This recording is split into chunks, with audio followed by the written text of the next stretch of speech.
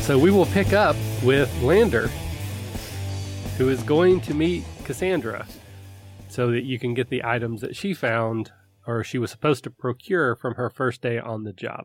Where do you want to go to meet her? I want to go to Foss's shop because I actually wanted to speak with Foss anyways. Okay. So you're able to make your way through the city without any incident. You make your way in. Even though you know where the shop is, you still have trouble finding it. There's a couple times where you walk past it. There's damn alleyways. But eventually you get to the right door. Once again, as you open it, the bell jingles up top. You're in the same room you've been in a couple times now. The old guy at the counter doesn't even really react to you, but he goes ahead and gives you the sort of the head nod to go on back, which is a little bit different than the last couple times you've been here. That's all right. I give him a head nod back like, hey, thanks, I gotcha. And I walk around back and go to where I know Foss is at. All right. So as you come around, Foss is in that same little living quarters area that's right past that door, right in front of the open warehouse. And he's in the process of moving that thick blanket that you've always seen him have over his legs. Go ahead and roll a perception check. All right.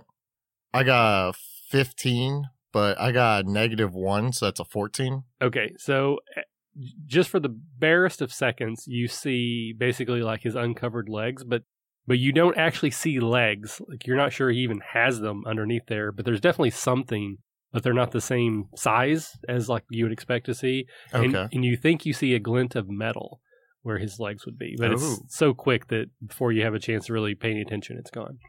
Then he kind of looks up and notices you, and he gets a big smile on his face, like, Lander! Foss, how you doing? Doing well. Hey, I wanted to ask you, what exactly do you do here? Buy and sell stuff. Yeah? Well, have you ever thought about maybe traveling the high seas? No. Well, I'm sure I could talk to the rest of my crew, but I think we would love to have you as a traveling companion on our ship. Well, I appreciate that, but if you do what you're supposed to do for me, I've kind of got my own trip planned. Oh, yeah? Where are you heading? None of your goddamn business. Fair enough. That's why I love you, Foss. God, you're a good old cute. Why are you here? I'm actually here looking for Cassandra. Have you seen her? She's not back yet. Should be here any time, though. Gotcha. Well, if you don't mind, I'll just wait around until she shows up. Sure, have a seat. Okay. Lander pulls up a seat next to Foss. All right. After a few moments of just sort of bored, awkward silence, he will go, want to play some cards? Yeah, I love cards. What you got in mind? Little Dragon's Gambit? Maybe for a silver piece or two? Yeah, sure. I got a few spare dragons I can gamble on. And then as Lander pulls out some of his spare change, you see a King Dragon card fall out of his sleeve. Okay. So after a minute, Foss gets some cards and he starts playing. And it is super obvious that this old dude's cheating. I mean, like hardcore, not even hiding it, cheating. Oh, it's all right. I mean, Lander's cheating as well. I mean, at one point in time, we both lay down 5 aces. Tied again. We'll just go double or nothing, I suppose. Let it ride. So about 45 minutes to an hour's worth of just pointless gambling goes back and forth, and you start to hear footsteps coming up from behind you from the open area of the warehouse. I look up, and I assume I see Cassandra? You do see Cassandra. She's walking towards you. She's wearing, I guess, what would be her maid clothes at the mansion. And it's just like plain woolen clothes. It's nothing like a sexy French maid outfit or anything. And she's carrying... Hello, madame. She's carrying a knapsack. And as she sees you, she kind of gets like a little bit more bounce in her step. And she comes up a little bit quicker.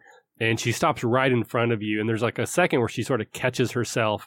And then she realizes, and she bends down, and she gives Foss a quick kiss on the cheek before she stands back up and says, Lander, it's so great to see you. Oh, it's great to see you too, my love. Were you able to find some of the items I requested earlier? So she kind of does that little tee-hee thing when you say that. And then Foss just kind of smiles and like, ha! Slaps her on the butt real hard. And then she'll sit down and she'll open up her knapsack like, well, there's a couple things. Like they were very intently watching all of us. There were several people from the city that were hired this week to get the mansion ready. So I don't I don't know if I got what you needed, but I did find a couple things that I was able to sneak away and no one noticed. And she opens up, she's got like almost like a cloth napkin, and she unrolls it, and you can see one looks to be like a very ornate tableware. Basically, it's like a fork, but it's like very ornate actual silver. And then there what looks to be like a giant needle, like say an oversized needle made of bone. I mean, it looks kind of primitive, but she said these are the only two things I could get out.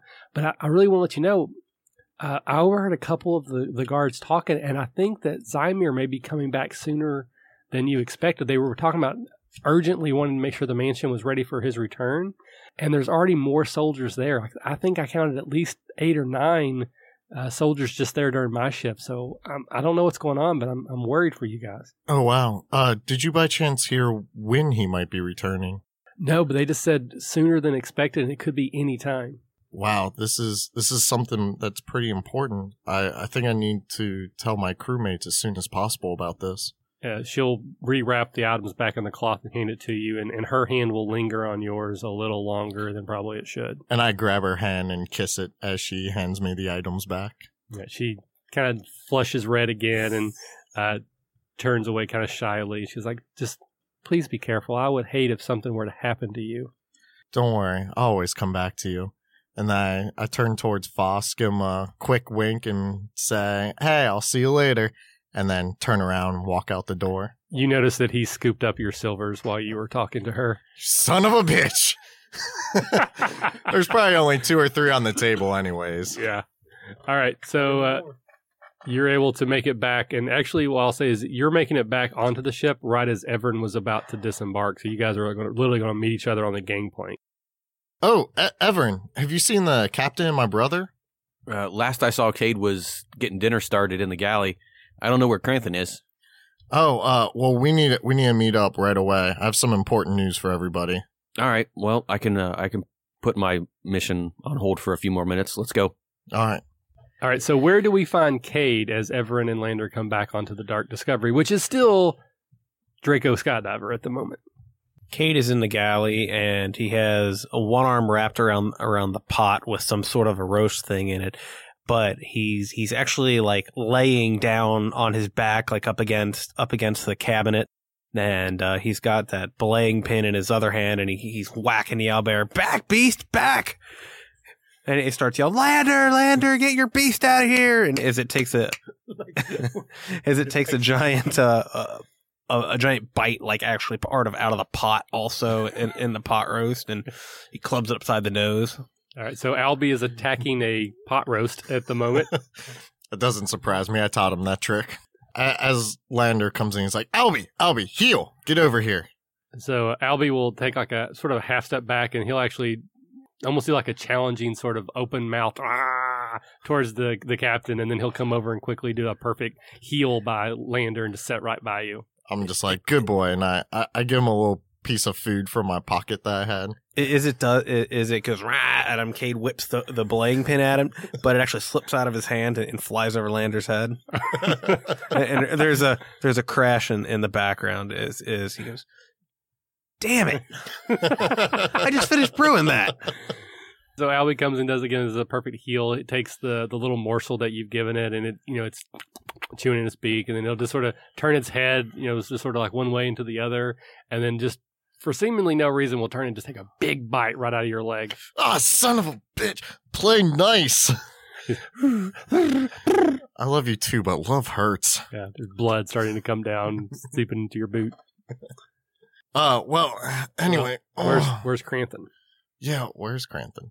So I was downstairs, basically across from my room, where I tried to hide, or believe that I successfully cast the magic, and I'm still focusing, trying to repeat the same spell to no success.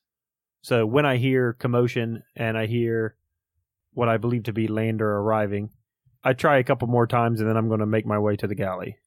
Okay, yeah. So to clarify, you have not been able to recreate the sort of jiggling of that door. You're still not sure if you actually did it the first time or not, but it was certainly coincidental if it wasn't you, but nothing you've done since has been able to recreate that.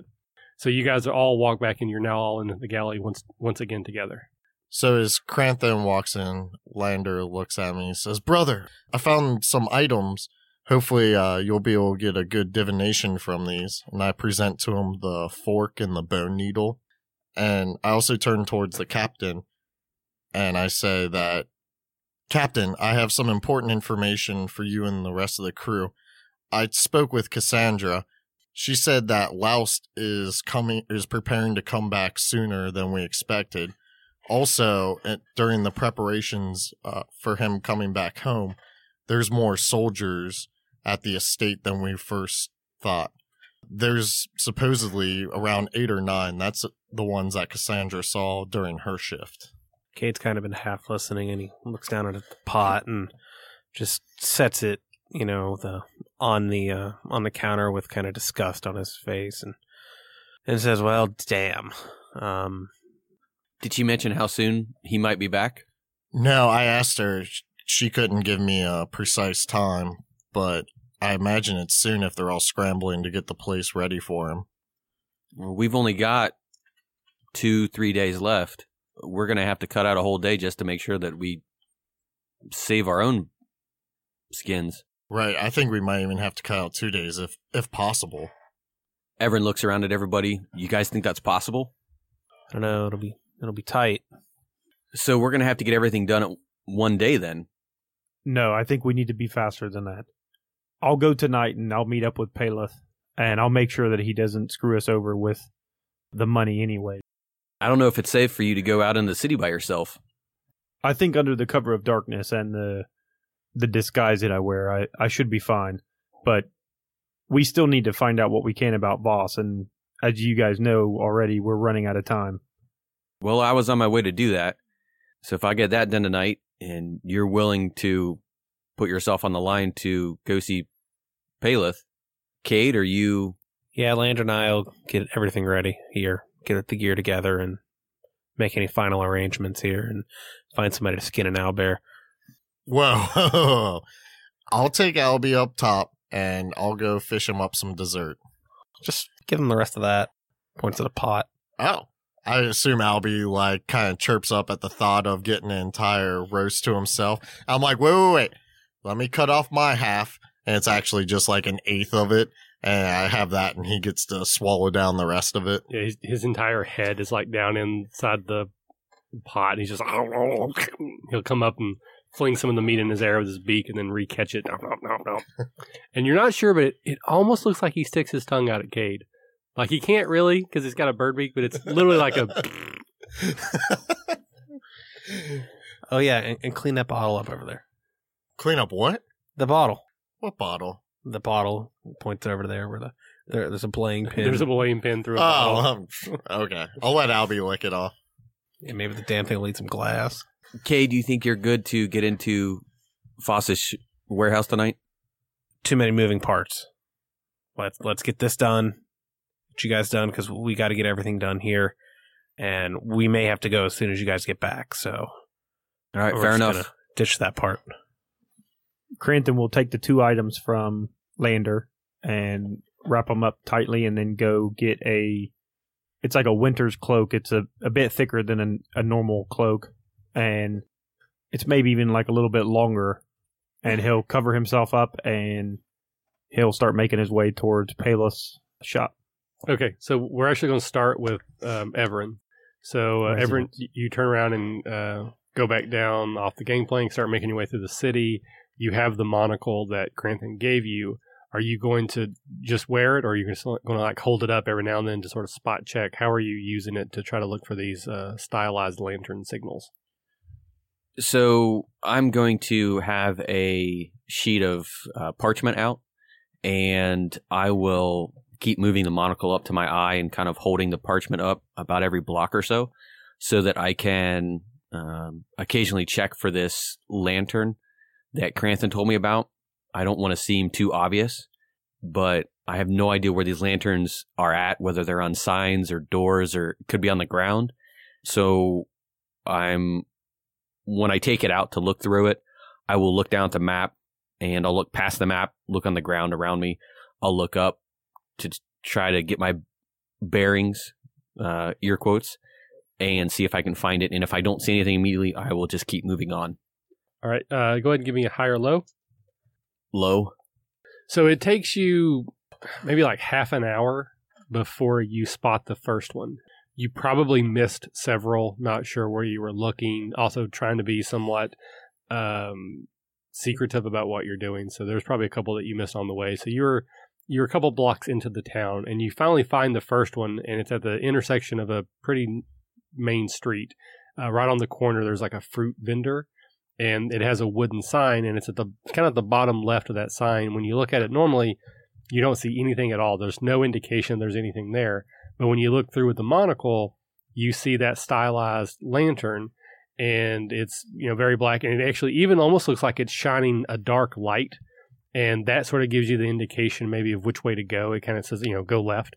And once you find the first one, it's much easier to start seeing them more and more because they're almost always in the same place or at intersections. They're always on the left bottom corner of the signs. And now that you've kind of found the pattern, it's much easier to follow. And you find yourself going not out of town, but away from the sort of the main areas of town into almost like a abandoned industrial area. And there's several warehouses here that look completely abandoned. And you can see that the lanterns are leading you toward one of them. And just above the door, there's one of those lanterns that doesn't show any light shining in any direction. Without the arrows that he's become accustomed to seeing, he more than likely would think that this is the last one. So he will put the monocle in his pocket, and I will walk down to either side of the building and check the alleyways, see if there's anything on either side that I should be aware of. You don't see anything to either side. The windows are all boarded up pretty tightly, and if there's any other doors, they're also boarded. You can't really see inside. So I'll walk over to the door, and I go to reach for the handle. All right, so when you do that, the door has an audible click, and then it swings open, not fully open, but enough somewhat invitingly. As it opens, you can see as an elf, you have dark vision. And it appears to be pretty much an abandoned warehouse. Like there are multiple levels to it. You don't see anything on the level that you're on. You don't see any ways up. You don't see any ways down. But to your left, there is almost like a pedestal. And on the pedestal is a wooden bowl. And inside the bowl, there are two black, look like stones of some sort. So I don't see anything else in the room, just probably columns supporting the second story of this building. Columns supporting the second story. You don't even see a stairway to go up to the next level, and you don't see any stairs or anything going down to a lower level if there is one. So I will grab the stones from the bowl and kind of roll them around in my hand for a second. All right, so they're not that big. They're maybe like 2 inches circumference. Very heavy, though. They feel much heavier than you would have expected. There's some kind of really dark stone, and they actually feel like there might be like liquid inside of them. Like they kind of slosh a little bit when you shake them. But otherwise, they feel to be perfectly smooth, perfectly circular. Do I get any kind of enchantment off of it? Can I tell is it radiating any kind of magic? You're not sure, because if it was dark iron, which you may think it is based off its color and its weight, dark iron masks enchantment, so you probably wouldn't be able to tell. Everin will grab the stones out of the bowl, one in each hand, and he'll kind of make a small circle near where he's standing, just kind of eyeballing the room, looking for anything that stands out, maybe to put these stones into, or a cubby or something to set them in, or even slightly repetitive indents in the floor to line them up. Maybe they trigger something. Okay, so you spend, we'll say, like 10 minutes doing that, and you don't find anything that really they would fit into, or if they do fit, does anything that you can see or tell. So I put one of the stones back in the bowl, and the other one, I hold it up to my face, and I want to inspect it a little bit more. Can I see through it? No, it's very, very dark. Again, heavy. It looks like a stone. It feels like a stone. It's just been shaped into a circle. And there's something sloshing inside it, right? It feels like there might be liquid inside of it. With your experience, you think it actually could be dark iron, perhaps? That would explain the color and the weight. I immediately transfer it to my phantasmal hand, and I kind of wince. My experience with it hasn't been the best in the last couple of years. I hold it up, and kind of squint and look through it. It's still a couple inches away from my face. Do I get anything? No, again, it's definitely not transparent. You can't see through it at all. Nothing. Your vision isn't affected when you do that. So I want to take it and throw it against the floor. Does it shatter? It does not shatter. Thick wooden boards resound with just a echo that bellows through this open cavernous room. But other than that, it doesn't really seem to do anything. Again, Everin curses Cranton because he has no warning of what this is.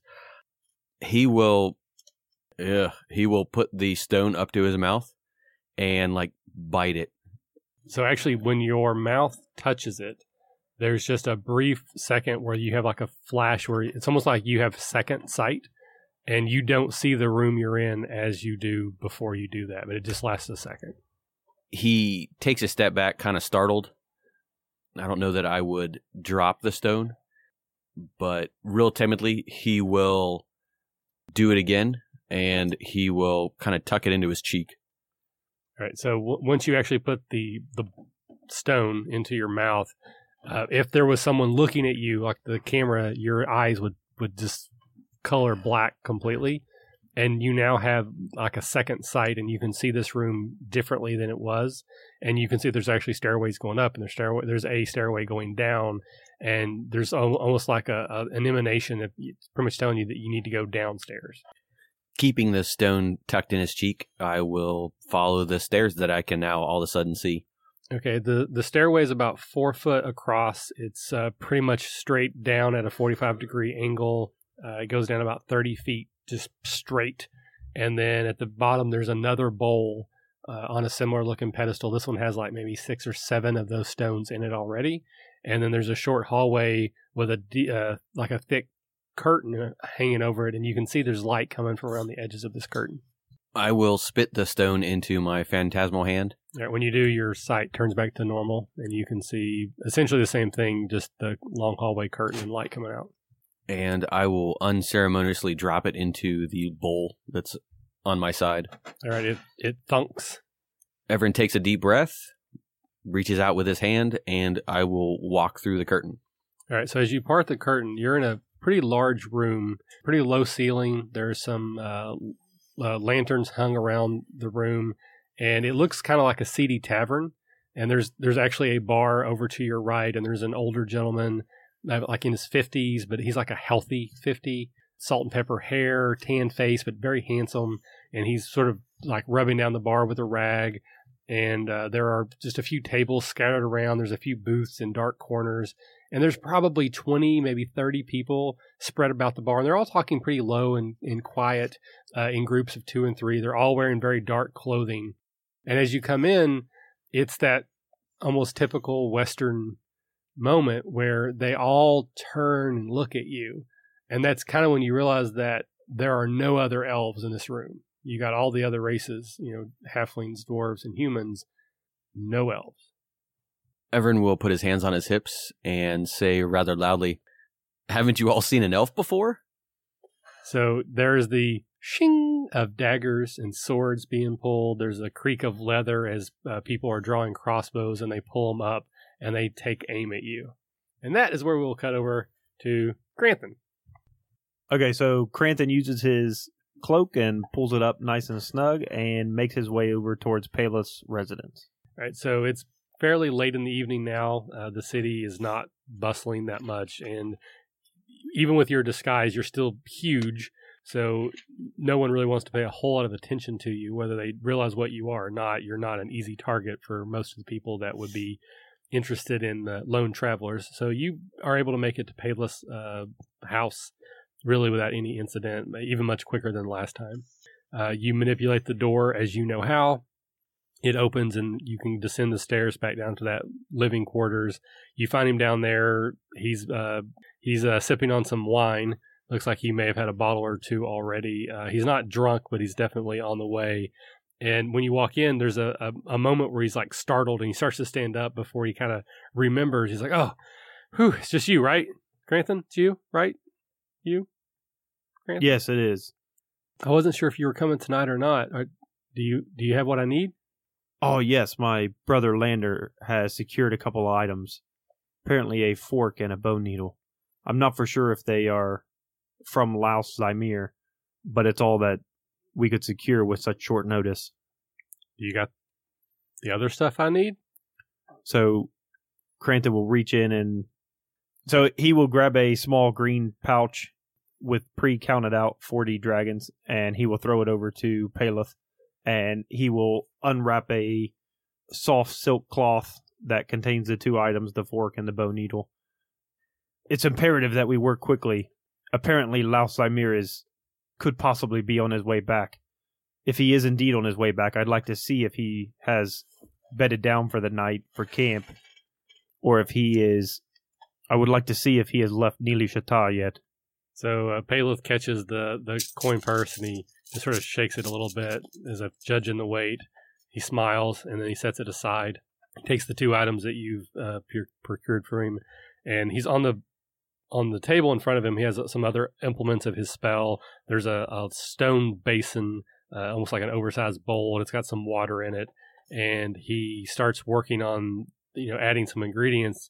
And then he kind of gets to the moment where he needs to put the last item in, and he looks over and says, "Which one first?" Do the bone needle first. All right, so he picks it up, and he has kind of a very instant reaction, like the heft of it is weighing him down. Like this is old, I mean, like ancient. And then he slides it into the bowl, and assume at this point you've kind of stepped away. Obviously, you don't want to be too close to the magic, or it may not work. So you're over behind him, and light starts to kind of come up out of the bowl. So you see him hunched over. He's not sticking his face into the bowl, but he's clearly looking into it. He's using that as his scrying surface, and he starts talking to you. He's like, "Yeah, I don't think this is the mansion. It's a big room.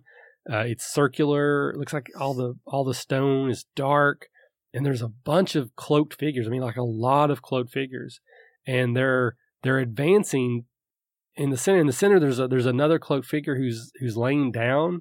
I don't know. It almost looks like they're like going to hurt this guy or kill him or something.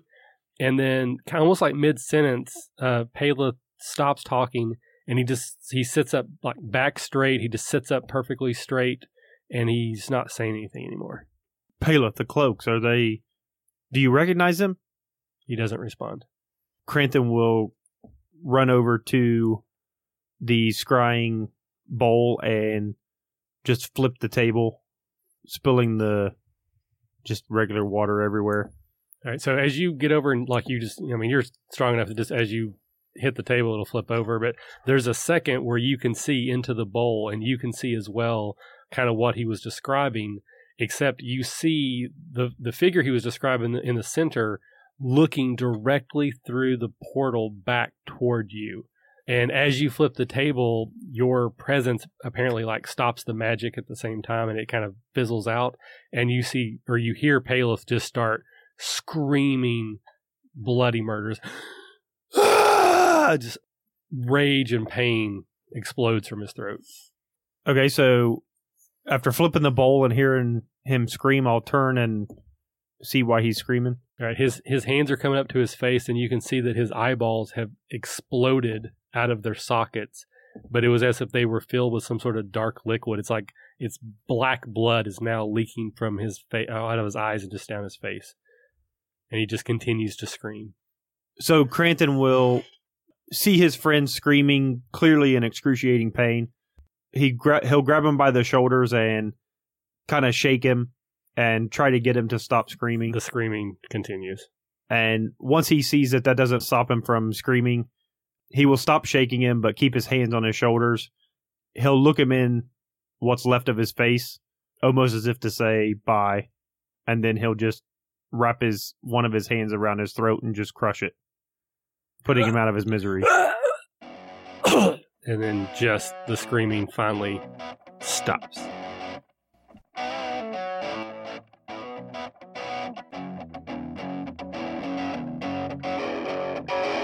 Thanks for listening to the RPG Academy podcast, the flagship program of the RPG Academy Network. If you enjoy what we do here, then please check out therpgacademy.com and visit our site partners for additional entertainment and gaming advice. We do this out of love for the hobby and for you, our fans. The podcast and site content will always be free for you to enjoy and utilize. But we do have expenses related to the show. If you'd like to help out in any way, please visit patreon.com/TheRPG Academy and check out the rewards we are providing for your monthly pledges. We use all funds that come in to improve the show and give you better content and quality. And if you don't have the coin to spend, don't worry. You can still help us out in many ways. You can subscribe to our show on iTunes and or Stitcher Radio. You can leave us a 5-star review. Also, if you clear your cookies and you visit Amazon or the DriveThruRPG site through our portal, we get a small percentage of what you pay, and it doesn't cost you anything extra. Just like any RPG, our site works best with open lines of communication. We love talking with our listeners about everything. Please contact us with any questions, concerns, and comments that you have. We also love to hear feedback and experiences from your own games. You can email us via podcast@therpgacademy.com and reach us on social media, such as Facebook and Google+, @TheRPG Academy. But Twitter is usually the fastest way to reach us. You can find my favorite co-host, The Caleb G, @TheCalebG. And you can find my favorite co-host, Michael, @TheRPG Academy. Thanks for listening, and as always, if you're having fun, you're doing it right.